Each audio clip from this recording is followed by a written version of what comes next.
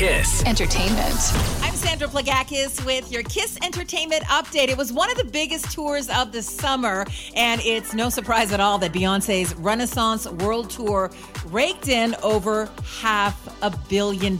Yes, $1 billion. She had 56 dates across 39 cities with 2.7 million fans attending. So it's broken all the records, basically. And of course, the Renaissance film is coming out in theaters in early December.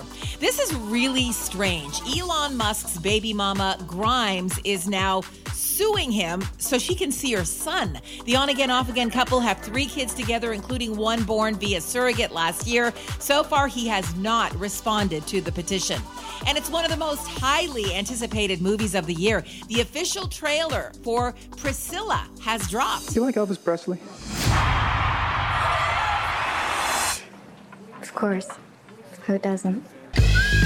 Black hair and more eye makeup. I don't know if I like it. Priscilla will be in theaters on November 3rd. That's your KiSS Entertainment. KiSS Entertainment.